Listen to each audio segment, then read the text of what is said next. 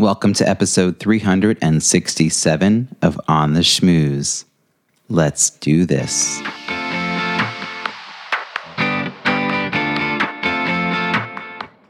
Welcome to On the Schmooze, the podcast that highlights talented people from different fields, explores how they built strong networks, and overcame challenges on their way to becoming successful leaders.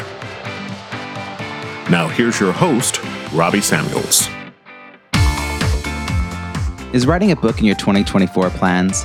I'm building a biz book publishing hub designed to assist entrepreneurs in navigating the complexities of writing, editing, and publishing their books.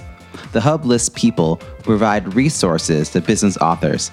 I help entrepreneurs launch their books with a plan that builds a pipeline for new revenue based on prospects from their own network and results in 50+ Amazon reviews. My ideal client has a manuscript that is ready to send to the editor, so I'm lining up resources to help them reach that milestone. If you'd like to discuss your book launch, I'd be happy to schedule a complimentary chat. Fill out the form at robbiesamuels.com/book launch support. Again, that's robbiesamuels.com/book launch support, and we'll get something on our calendars. Next, a word from our sponsor, and then we'll dive into this week's interview.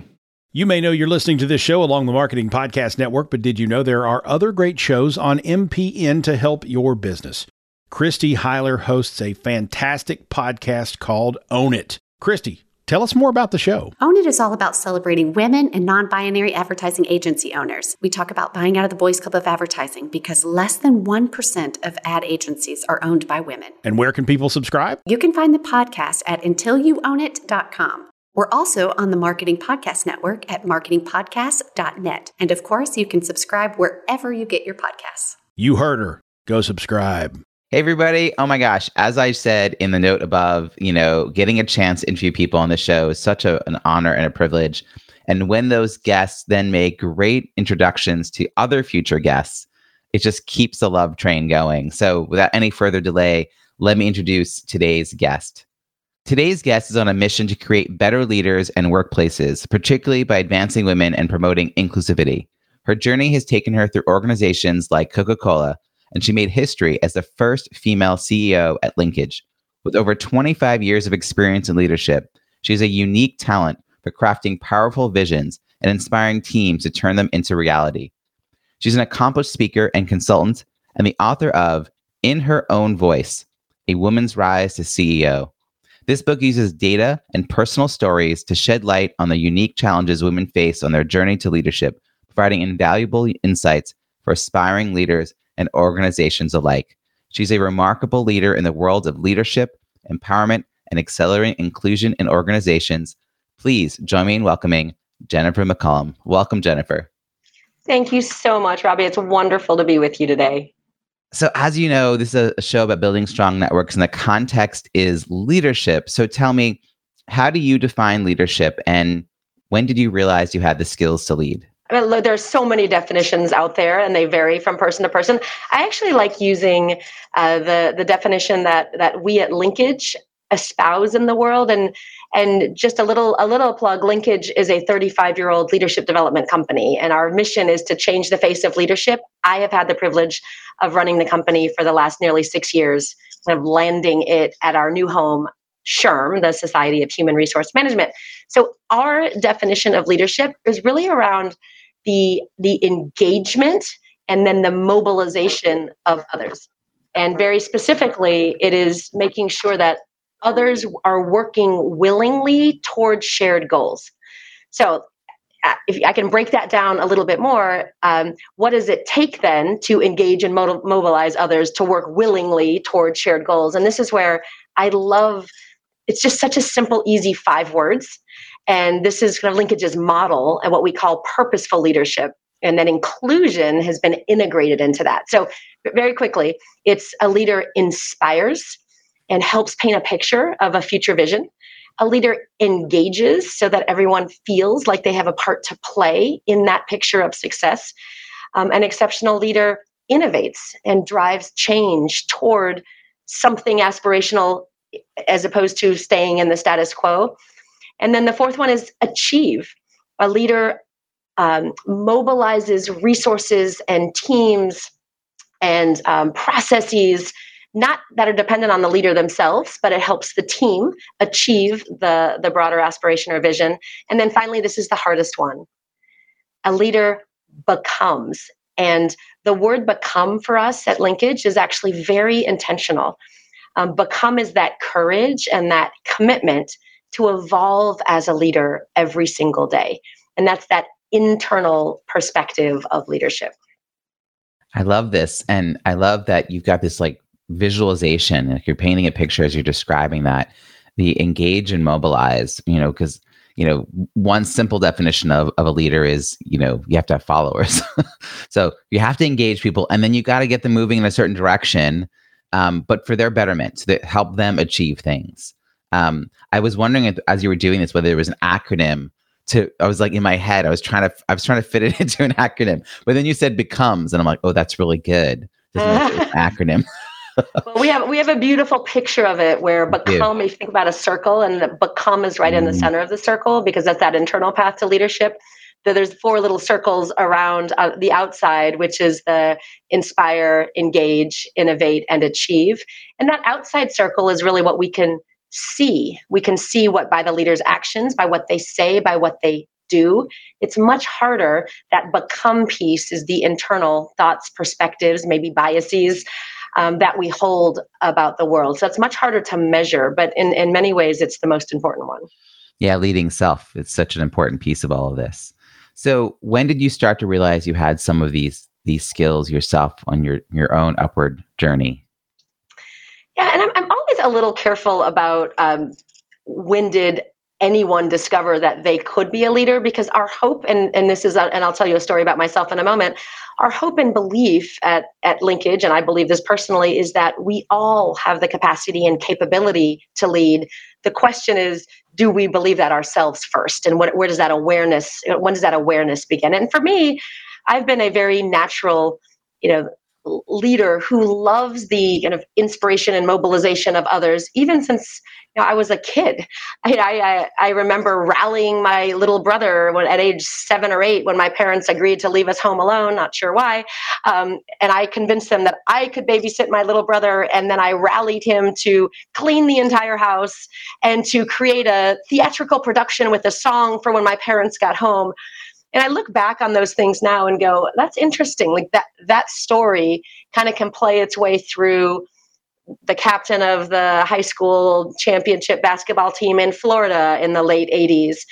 My first real corporate job at Coca-Cola, where I was in my 20s and I was engaging and rallying an entire team of full-time and external professionals on the Olympic torch relay. And I can play it through every decade. I think that as I get older, as we all get older, but as I get more advanced in my leadership and in my career, I think what I realize is that becoming never ends. So I can look at those 5 circles that we just talked about, and I can isolate where I've really been good is the inspire piece, the innovate piece, the achieve piece. But I had some work to do on that engage piece. And so with that awareness, and that was just kind of 5 years ago when I took on the CEO job, I think the question becomes not when I was aware that I was a leader, but how do I keep evolving as a leader? Mm-hmm. Yeah, I'm really glad you brought us back to your childhood, though, because it's always interesting on these shows, whether sometimes it's a very clear through line, like you're painting a picture where it really all maps out. And other times it's like a broken journey, but in retrospect, it makes more sense. And sometimes it's a complete 180 from a shy childhood to who they are today. But it sounds like your 8-year-old self was, showing the maturity to say, I can do this. And then, got your brother, who was a younger brother, by how far? Only 15 months, but he was very resistant follower. Yeah. So that was your first test, was to get him to participate in your campaign, whatever you were planning to do at the house, and have things ready for when they got home. Quite a surprise, I'm sure. What were you like on the playground or hanging out with your friends at school? Like, were you helping organize them? Did your teachers see your potential? Were you the one raising your hands? Did you run for student body, blah, blah, blah? Or, So all that Yeah. stuff. So I kind of follow the traditional, firstborn child, maybe firstborn girl path and stereotype. Like highly responsible, highly perfectionistic, highly motivated to achieve. And that was really within me. It wasn't like my parents were beating on me to get straight A's. But as I look back, and I actually write about this in the book, like the beauty of that, but also the shadow side of that. And this is Mhm. actually particularly true for a lot of women. I kind of put my head down in every aspect of my, whether it was school or whether it was sports or whether it was community, and I was going to lead and do and show and prove and and yes, I did a lot of those things. And I went to graduate school overseas on a scholarship. I defied my parents when we couldn't afford college, and they wanted me to. My father wanted me to go to a lesser college that was giving me a sports and an academic scholarship, and I had said absolutely not. I'm going to Wake Forest University, and we're going to figure out how to pay for it. So I've always been that very driven and motivated all the way through my childhood. I think it's what now looking back again, it's like, what was the beauty of that? And then what was the downside of that? Because I probably could have done some things differently, but it's only in retrospect that I see that. Hmm. I mean, in those moments, you only had so much life experience, but you still had a lot of belief in yourself. I mean, even the college story you're telling, where, it wasn't like you wouldn't have gone to college. It's just that the college wouldn't have been your top choice, which happens to a lot of people. But you still said, nope, we're going to find a way. And, with a will, there was, right? Like you made it happen, having that kind of certainty and assuredness about yourself and your place in the world at that age. I mean, that's kind of remarkable. Where did you grow up? I grew up in Germany, and my parents were school teachers. And so we lived in a German village. I went to an American school. And as you were talking, I was thinking about, your childhood is very foundational about what you can see and what you can aspire to, at least in your early stage. And I'll get back to Germany in a second. But why did I go to Wake Forest? Because I lived in Florida. We moved to Florida when I was in middle school. Note to parents out there, try not to move your children when they're going into middle school. It was a very, very difficult time for me. I was 5'9" and had, legs up to 5'6", and I was very awkward and I wasn't very cool because I'd never lived in the United States and I didn't understand that we were supposed to wear the Izod, the Lacoste shirts and the Jordache jeans. And so it was a very awkward transition. But the reason I went to Wake Forest was because I could only see that I wanted to go to college, but I couldn't fly to college. I could only drive to college. And so and the reason was because it was embedded in me that we didn't have the money for college. We didn't get on airplanes, except to visit my grandparents every other year in Washington State. So my mental model about the world was, I can do it, but only if I can drive. Wake Forest was about 9 or 10 hours from Florida. And I figured that I could drive that in one sitting alone, but no farther. My brother, by the way, a year behind me, ended up going to Harvard. And he did not have that same preconceived notion that he was tied to that string in the radius of where we could drive. So anyway, back to your question. I grew up in Germany and my parents were wonderful and I was a loving family, but we were limited in our resources. And so I knew that was part of my drive. If I wanted to get it, the Jordache jeans, and starting at age 10 or 11, I was babysitting for $1 an hour. And I had a job from 10 on until I took my first sabbatical at age 48. Yeah, that's wild. Also that difference between you and your brother growing up essentially the same household, similar messaging, but the way you internalize that message versus the way he internalized that message. My parents, I lived in Long Island. I grew up in Long Island, New York. And my dad sort of drew a circle on a map of, this is the distance that you can go. And it was sort of like 4 hours from our home. And then he said, and I'm going to pay for 4 applications for the State University of New York. It's a one payment and you get to apply to 4 schools. And that's the only application fee I'm offering. So suddenly the world shrunk to 4 hours, and then it shrunk to within New York State. And fortunately, I found a great school like right on Long Island. I went to SUNY Storybrooke. But that same idea of like, well, if I really wanted X other thing, like, could I have just done that? And that sense of restriction versus my own built-in desire, it is sort of interesting, and then the pathways that puts us on. But that didn't slow you down. When you were 12 or so, Jennifer, did you have a sense of what you wanted to be when you grew up? Was there like your parents were school teachers. Was there a clear path for you about what you should do? So there was no clear path, and I actually didn't know what I wanted to do even when I went to college. And I guess the beauty of I had a liberal arts education was I was doing a lot of exploring. But here's what my parents did do that I've tried to do with my own kids. There was never any limitation on what I could be or what I could achieve or what I could aspire to. There was just a real limitation on the financial resources they had to help me. Mm-hmm. So once I decided that I was going that 9-10 hour drive to Wake Forest, I was started to be exposed to a lot of new experiences that I never had the opportunity to be exposed to in my middle school and high school years. Things like living overseas, where I went to Spain and studied, and then I did my master's degree in Scotland. But back to this drive and ambition, I knew I wanted a master's degree because I wasn't quite sure. I was a psychology communications double major. I was either going to be a psychologist or a TV news broadcaster. I mean, my aspiration then, my 21-year-old self, was to be the anchor on the Today Show, right? And so I pursued both of those paths, and then realized after many internships, and this is the beauty of kind of trial, of like testing and learning. I went overseas and realized I loved like going back to that international roots, and I wanted to work overseas. I went to Scotland, and that's what opened my eyes to the Coca-Cola and the Olympics in Barcelona at the time.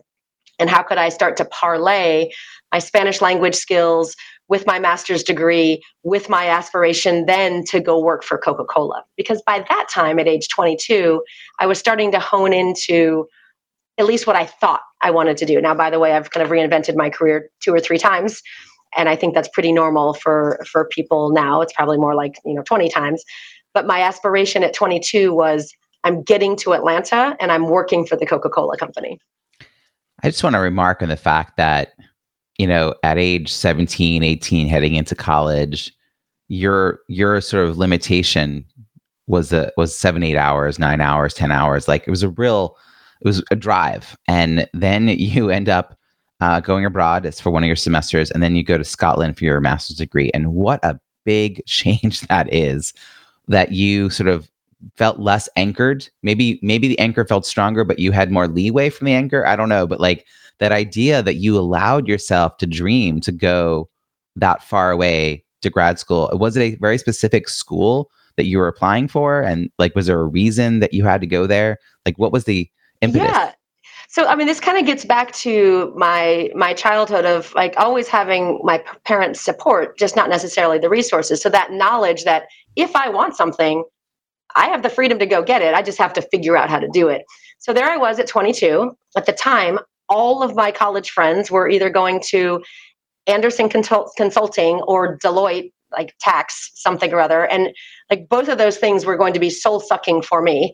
I didn't want to go straight to graduate school in psychology. And yet I wanted to get some more time and experience to figure out what I wanted to do.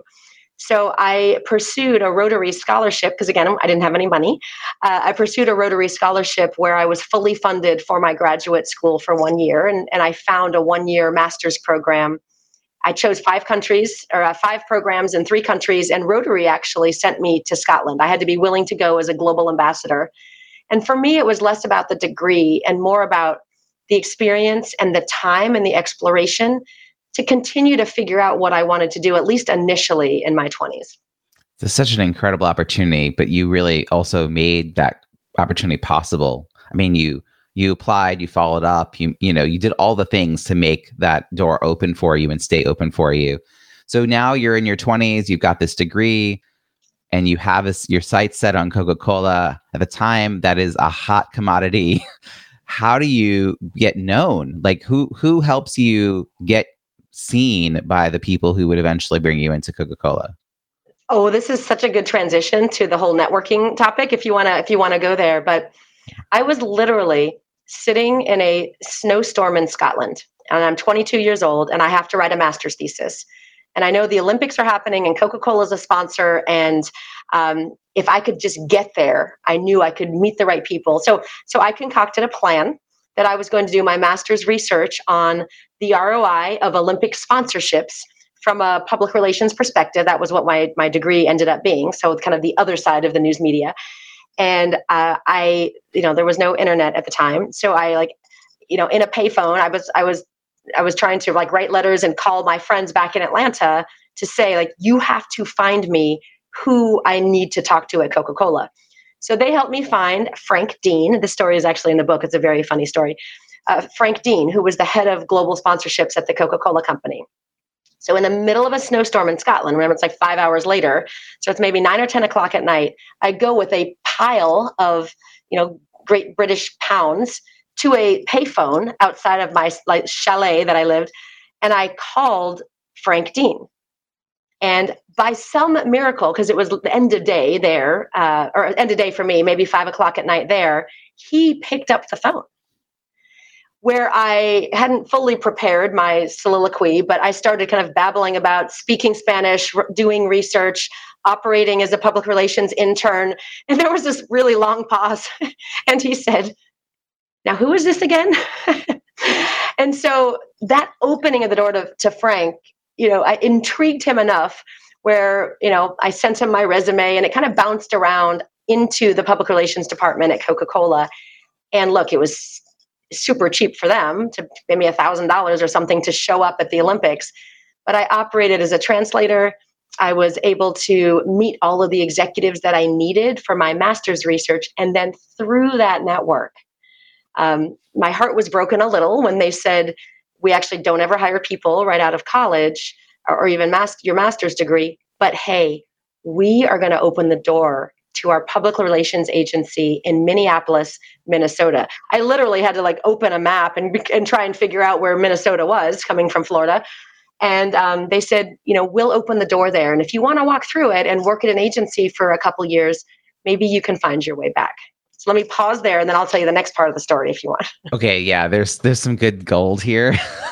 I'm just picturing, first of all, again, pre-internet, pre-LinkedIn, able to quickly find the name of the person who's the global head of sponsorship, right? And what kind of network your friends had, the fact that you had friends in Atlanta, the fact that they had any idea how to help you, right? There's so many leaps of logic that have to be met for you to even get that person's name. And then you have to get their contact info. Again, not a quick Google search. And then here you are sitting at a payphone with a pile of money. I'm just picturing the scene. Not sure even that they're going to pick up and therefore not fully prepared what to say. But you left a really positive impression because you did a thing at the time was very difficult and most people would never have tried, nor would they have succeeded. So you made a strong impression. And yes, you got your way to the Olympics. I think that also here is you had a lot of skill sets and you were willing to let them know all of them, like the Spanish interpretation piece. It's sort of it feels like an adjacent part of the story, yet it makes, again, you stand out. It's a differential from someone else who might be looking for a way to get this opportunity. In retrospect, this is a funny part of the story. And then I'd like to pull a couple lessons from it that I've used in my whole life. But the funniest part of the story is when I got to Barcelona, what I realized is there was not one person at Coca-Cola that spoke Spanish, right? So I became this very key asset because they couldn't even find a dry cleaner without me, right? So I was running around a hot commodity because of my Spanish skills. What I thought they were going to be falling over themselves, over was my research on the ROI of sponsorship. Turns out they didn't care about that at all. I gave them a big black book of the research, and I'm sure it was recycled shortly thereafter. But it gave me a couple things. It gave me a unique, what is a unique skill set that I bring. And it gave me access to a network that, Robbie, I swear to you, I used that Coca-Cola network for the next 20 years. Yeah. Coca-Cola became a long-term client even after I had left the company. So that story, and it weaves its way throughout the book, because I think there's a couple lessons if you don't mind. One is that setting intention. Why Atlanta? I had a boyfriend in Atlanta. And a bunch of my college friends ended up in either Atlanta or Charlotte from Wake Forest, right? So Atlanta was, again, as I knew I wasn't going back to Florida, but I couldn't see myself in Minneapolis, right? So I had my heart set. I will work for Coca-Cola in Atlanta. And so then the question became, when you set the intention, and this is clarity, and for women especially, this is one of the largest hurdles that we face as women, is getting really clear and being able to articulate and paint a picture to others about what it is that you want. And that is a superpower I have. I've always been able, whether it's for the business or for my life, seen a picture at some point in time in the future that I want to go after. So for me at that time, it was, I will be in Atlanta working for Coca-Cola. Then once you have the clarity and you're sharing it, the universe conspires to help you get it. That's why Frank answered the phone. I couldn't have masterminded that, right? That's why Coca-Cola opened the door at the agency, knowing that I may find my way back, but I may not. So what did I do? When I got to Minneapolis, I wrote Carlton Curtis every single month. Again, no internet. I was typing letters, printing them, putting stamps on them every single month. The next Olympics was in Oslo, Norway, the Winter Olympics. I had this wonderful full-time job. I would still like to consider, could I help you for the Oslo Olympics? Carlton writes back, you're getting great experience, like keep it up. I write back, the Atlanta Olympics is coming up in 96. I'm now living in South America, Santiago, Chile, because now I'm on my second job, disconnected from Coca-Cola. But I'm still interested in finding my way back. Every single month for 2 years, I wrote and stayed connected with Coca-Cola. And then when I was sitting in Santiago, Chile, I got a call. It was in 1995, and they said, we're ready for you. Do you want to be the public relations manager for the Olympic torch relay for the Coca-Cola company? And that was it. I moved straight to Atlanta. I have goosebumps. Like, I really do. That perseverance on your part, that, just keep showing up. I have a moment in my life where I kept running into this person who had this role at an organization that I really wanted to work for. And I wanted to get in. I was in my 20s, and we kept crossing paths. And I made business cards out of construction paper. This is the 90s. And I printed them on my dot matrix and hand cut them. And she got moved up to a national role for a national campaign, and the state role was left vacant, and they didn't really have funding. And I was a grad student looking for an internship. And she just had a pile of my business cards. And so I got the call. But it's like that. Like, I just kept being like, yes, I don't even know what opportunities were there yet. And then the opportunity was there, right? But I think serendipity is more likely to happen when you know what you want. And so you were so clear on that intention, that clarity, and then you just make yourself visible in the world, and then things will happen. Good things will happen. It's definitely a philosophy to live by. Your desire to stick with this one company while you were moving around the world, literally Minneapolis to South America. Why was it still so important to you to go back to Atlanta? You clearly 2 years in, were making different connections in the world. You were not tied to your grad school friends as much as you had been. Why was this still such a focal point for you? So the 1992 Olympics in Barcelona was so overwhelmingly positive for me in many ways. I write in the book about some less positive things operating as a woman leader, but I won't go into that right now. That I could see myself, as a full-time employee at Coca-Cola, working the Olympics and leveraging the skills that, at least in my first round of my career, which lasted kind of through my 20s, that I thought I wanted to deploy. I mean, what better than to work on worldwide sports, the World Cup and the Olympics, than for the Coca-Cola company? So I kind of had held that vision.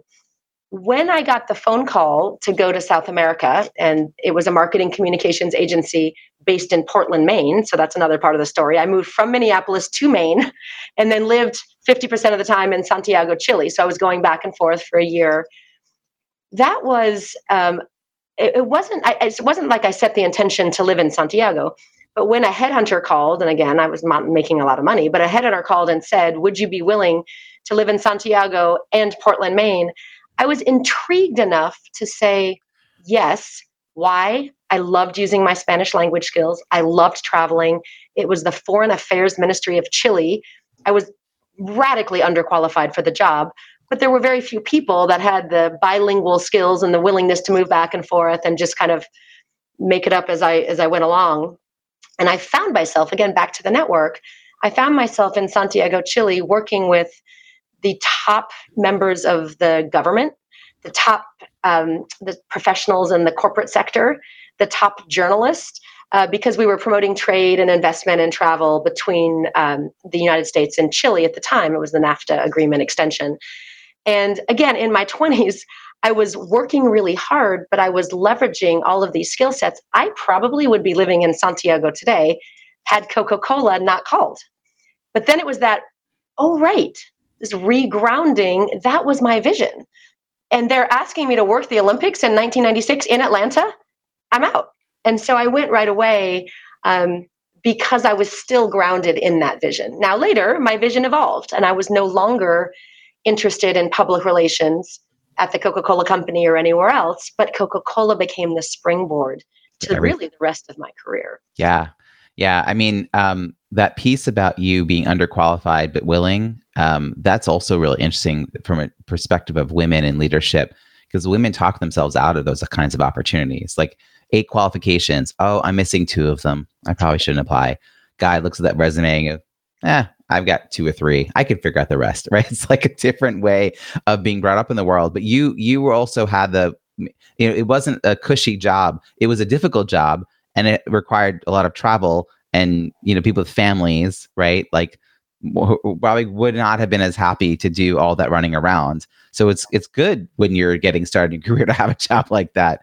It sounds like but I mean, excuse the interruption. I think that the more important piece of that is it required courage. Yeah. And whether it was the courage to go to the phone booth and make the phone call in the middle of a snowstorm, or the courage to say, yes, I'm going to move to Santiago, Chile, because the worst case scenario is I move back, right? And 2 things that you mentioned, I just want to hone in on.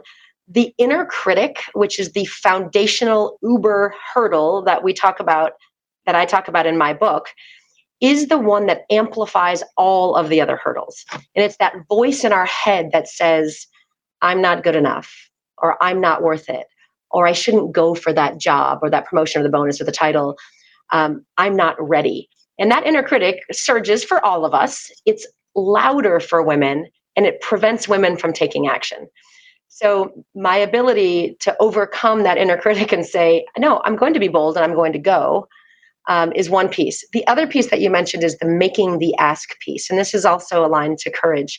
Women, this is the 3rd largest hurdle.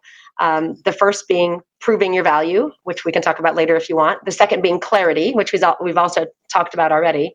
And the third being making the ask. It's women being willing to make the ask, like, for example, when I got the offer to come back to Coca-Cola, it's, will you pay for my move? Will you put me in a managerial role? Will you put me on the Olympic, so I was young and naive, but I was wise enough to know to start making the ask. And that's all acts of bravery and courage as well. Beautifully said. Beautifully said.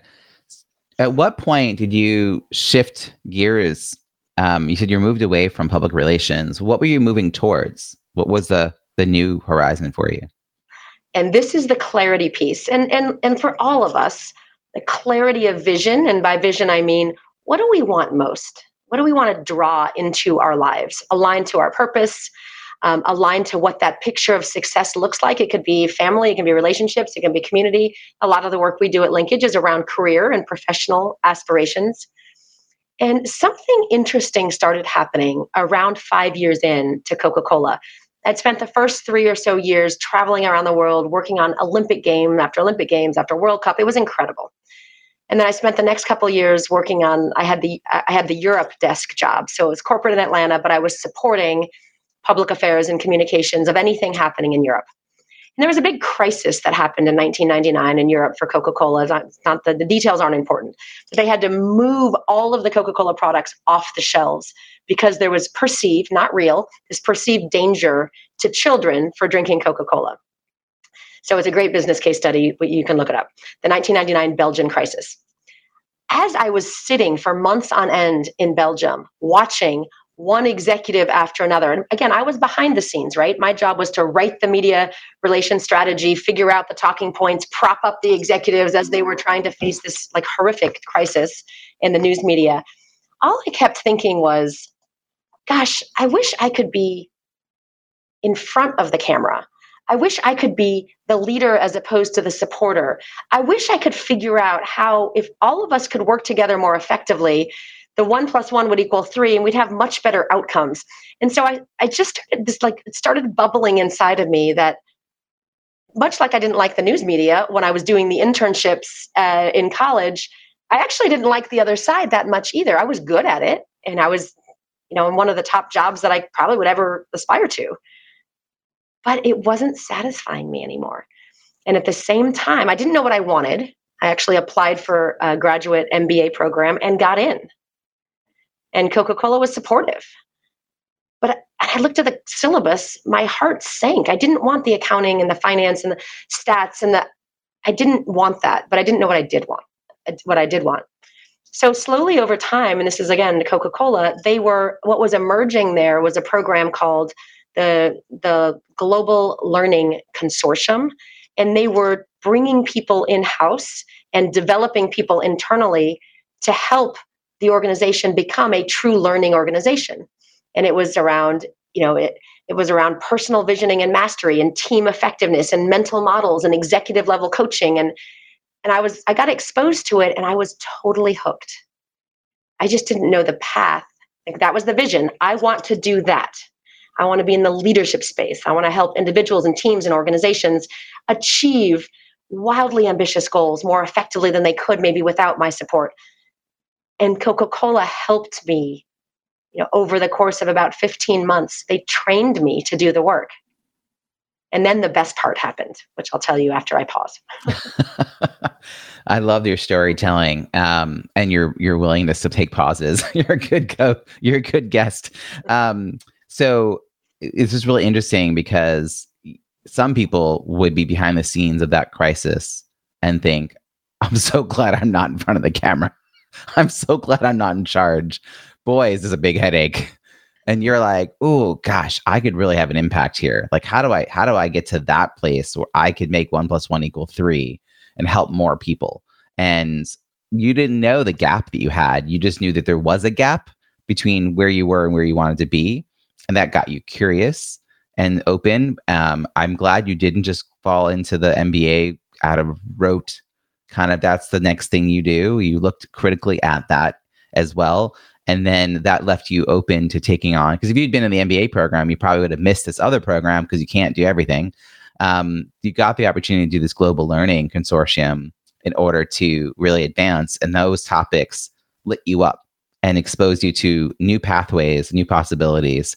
And, it's not everyone's calling. It's a difficult role. It's not everyone's calling. And you got the foundation to sort of explore it in a different way. A lot of people end up in leadership somewhat accidentally. They just stay in a role long enough and eventually they get, moved up without the training, without the support, without the coaching. And for you sought this out, which is a very unique thing in my mind, because you came to these new roles kind of eyes open, probably surprised by a zillion things you couldn't see until you were in the role, but you were more prepared than I think a lot of people going into that. What has surprised you most as you got into these leadership roles, as you had the opportunities that your younger self, you were seeking out? Like what was the surprise to you as you settled into those roles?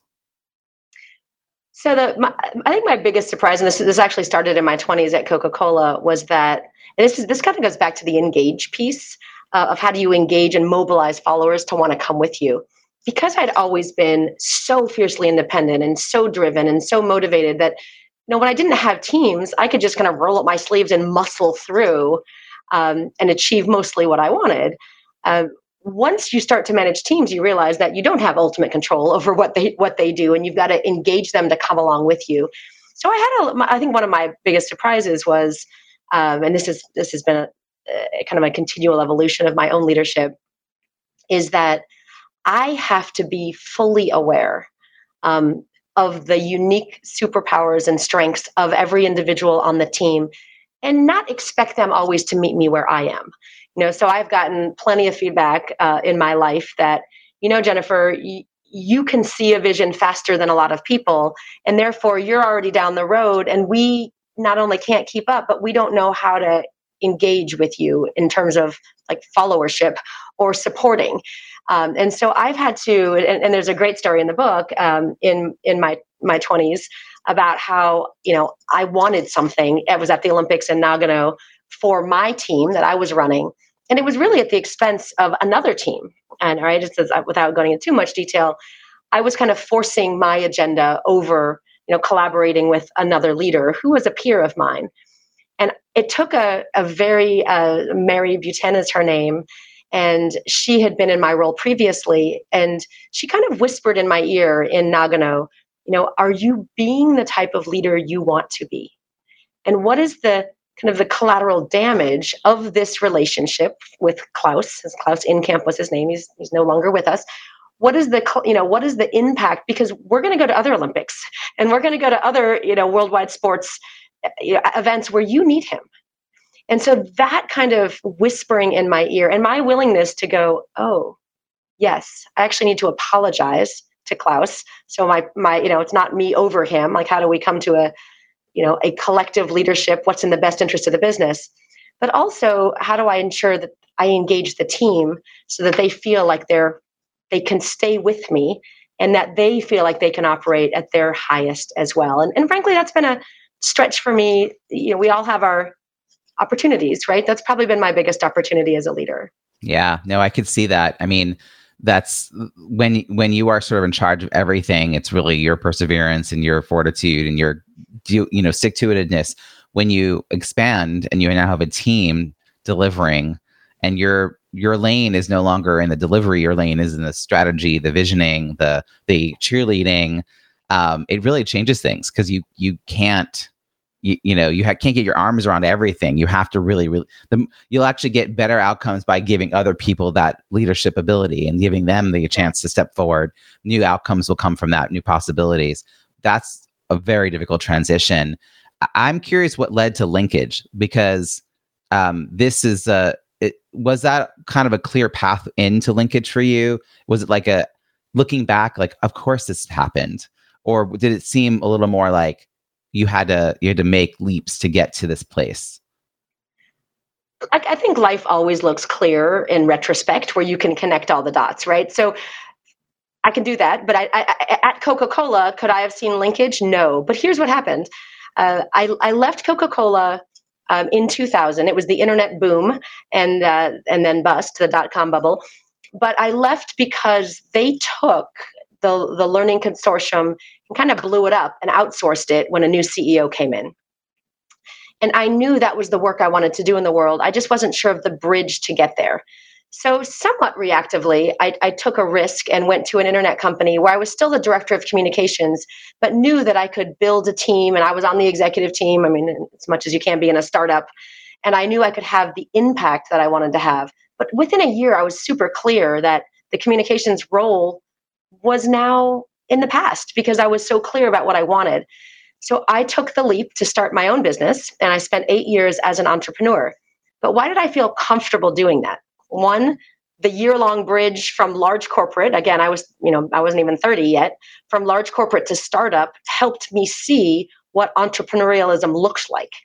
And I remember thinking to myself, well, the guys that founded this company are no smarter or better than I am. That will give me the courage to start my own. So that spurred 8 years of a consulting firm that I ran as a solopreneur, but subcontracted with other groups back and forth for a beautiful 8 years. But why did I do that? Because Coca-Cola, who now no longer had those resources internally, still needed the work done. And they said, we will guarantee that we'll be your first client, and we will keep you as busy as you. Well, they didn't say this, but in retrospect, I was making 3 times more than I was when I was full-time, and I was traveling around the world designing and delivering and facilitating incredible. I was executive coaching and facilitating teams and driving business strategy, facilitation, and helping teams become what their aspirations were. And I loved it. So 8 years in, it's now 2008, and we all know what happened in 2008. So I am on maternity leave with my third child, and I'm looking at the economy crumbling around me. And I looked at my husband and I said, things are not going to bode well for Intravision, was the name of the company, as I come off of maternity leave, because even the contracts I had were starting to, unwind. It might be the time for me to go back into the corporate world. And so I'll get to the linkage question quickly now. I ended up back at a company called CEB. It was acquired by Gartner, where I then started managing bigger and bigger teams, then teams of teams. I learned how to run a P&L inside that company. And that was my MBA. That was the executive MBA that I had aspired to get at Coca-Cola so long ago. And thank God I didn't, because now I was running leadership businesses now. So from there, I went to Korn Ferry. And from Korn Ferry, I went to Linkage. And then I've been on a path really for the last 15 years from entrepreneur to business builder, business leader of much larger teams and businesses. It's really interesting to hear about your history as an entrepreneur in the middle of this career path, because there's a skill set you get being the entrepreneur that you don't get when you stay in a linear career path in the company, in a corporate environment, that you now bring into a company.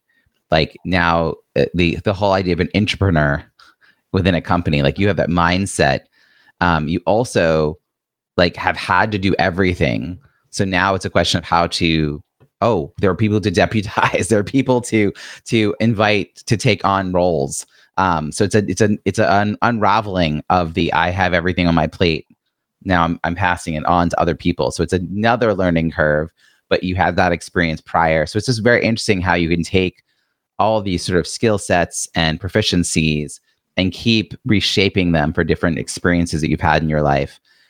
What led to the desire to write a book? It's not an easy endeavor, as you now know. You had a message. What was the inspiration behind writing this book, and what is it you want people to know about it? So first of all, to answer your question, why write a book? It's so fascinating. The book is dedicated to my father, actually, because 20 years ago, I'd had all these interesting global experiences in Coca-Cola and whatnot. And my dad said, why aren't you writing a book and speaking about your life experiences? I mean, it's so interesting. And my response to him at the time was, well, my life may look interesting to you, Dad, but there are a lot of people who have interesting lives. They don't necessarily need to write a book about them. And who would read an autobiography of me? I'm not, I'm not Viola Davis or Prince Harry or Elon Musk. And so, but I kind of held that. If I look back at my visioning statements and documents back to, 15 years ago, writing a book and speaking on stages has always been there. And in the last 15 years, I've been on plenty of stages talking about, our companies, the last 3 companies, intellectual property and insights, but mostly it's been in less of a keynoting and more of kind of a business development or client scenario. So fast forward to Linkage. And what I love about Linkage is that we have, in the advancing women leaders space, we have 25 years of history of data and research and insight on what is not only on women, we have it on leadership as well, but what is uniquely challenging for women. And we've got all this gender data. And then how do you help them overcome those challenges? And so it's a significant chunk of our business at Linkage. And I went to the executive team, my executive team, about 18 months ago. And I said, listen, we're seeing it in our data. We haven't published a book in 5 years. This is thought leadership that needs to be in the world. What has changed in this post-COVID environment for women as leaders? Why are these hurdles unique to women? And if they've changed, how have they changed? And most importantly, how do we help them overcome them? So even if these women aren't able to come to our conference or hire us as coaches or come through our assessments and our leadership development, because we're largely a B2B business, how can we expose more leaders to our work? And so the executive team said, listen, Jennifer, we're managing our company, we're selling our company, and now you want to write a book? And I said, listen, I won't do it without you. I will write it and I will own it. But now I see we've got a story to tell. We've got a framework and insight and data and perspectives But now my stories have much more meaning because they're hanging on the framework that linkage brings. So we have a story to tell. The world needs to hear it. I will do the majority of the work, but I don't want to do it without your support. And so that's the last 18 months has been this labor of love with the launch of the book. That's really incredible that you committed to this in the middle of everything else that you all were doing, because it's a job on its own just to get the words out of your head onto paper and then shaped into something that other people can so readily receive. We will make sure there's a link in the show notes at ontheschmooze.com to your book and all your resources. We're about to get to my favorite wrap-up question. Before we do, a quick word from our sponsor. All right, favorite wrap-up question. I hope we stay in touch. You're fascinating.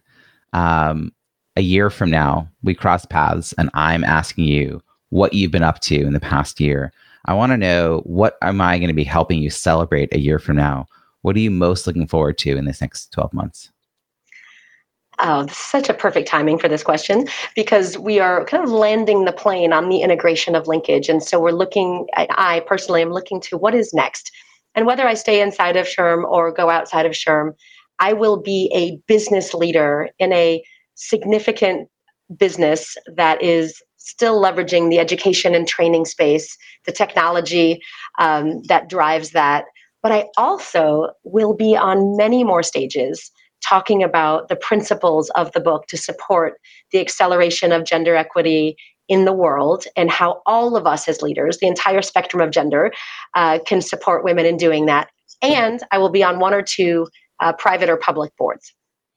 Amazing. I can't wait to help you celebrate all of that. And they'll be so lucky to have you on those boards. The experience and enthusiasm that you bring, and also just your like welcoming attitude. I just feel like you generate a really good energy as you bring people into the projects. It goes back to what you were saying earlier about, attracting and building momentum and energizing people towards something. Clearly you've taken on that piece of the puzzle that you weren't so sure about. I can see it in the work you do today. How can people find you and follow your work? Please follow me on LinkedIn. It's Jennifer Shear McCollum, and connect with me. I'm really good at LinkedIn. If you want to learn more about what we do more broadly at Linkage, and obviously the book is on Amazon and Barnes & Noble and everywhere else you want to find it. But if you want to learn more broadly, you can go to shrm.org/in her own voice. And that has a lot more information. I would love to connect with your listeners, Robbie. Brilliant. I will put all those links in the show notes at ontheschmooze.com. Thank you so much for joining us for this conversation. Thank you. I hope you enjoyed my conversation with Jennifer. What is your key takeaway? Something you'll put into action this week that you'll benefit from for years to come. Share what resonated with you in the show notes at ontheschmooze.com. Look for episode 367. That's also where you'll find all the links and resources from today's show, as well as all the archived episodes. Reach out and let me know which were your favorite interviews. If you enjoy this episode, please share it with that one friend you know would love to hear it. Subscribe or follow for free so you don't miss next week's show. Are you a fan? That's awesome. I'd love to read your review. Thank you in advance. I look forward to connecting again next week. We'll be interviewing another talent professional who overcame challenges on their way to success. I'll ask probing questions to get them to share untold stories about their leadership and entrepreneurial journey and how they built and sustained their professional network. Until then, have an amazing week.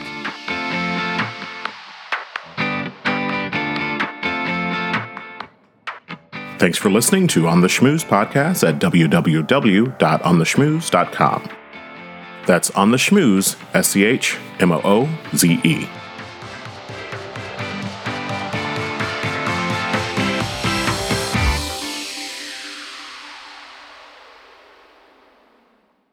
This podcast is heard along the Marketing Podcast Network. For more great marketing podcasts, visit marketingpodcasts.net.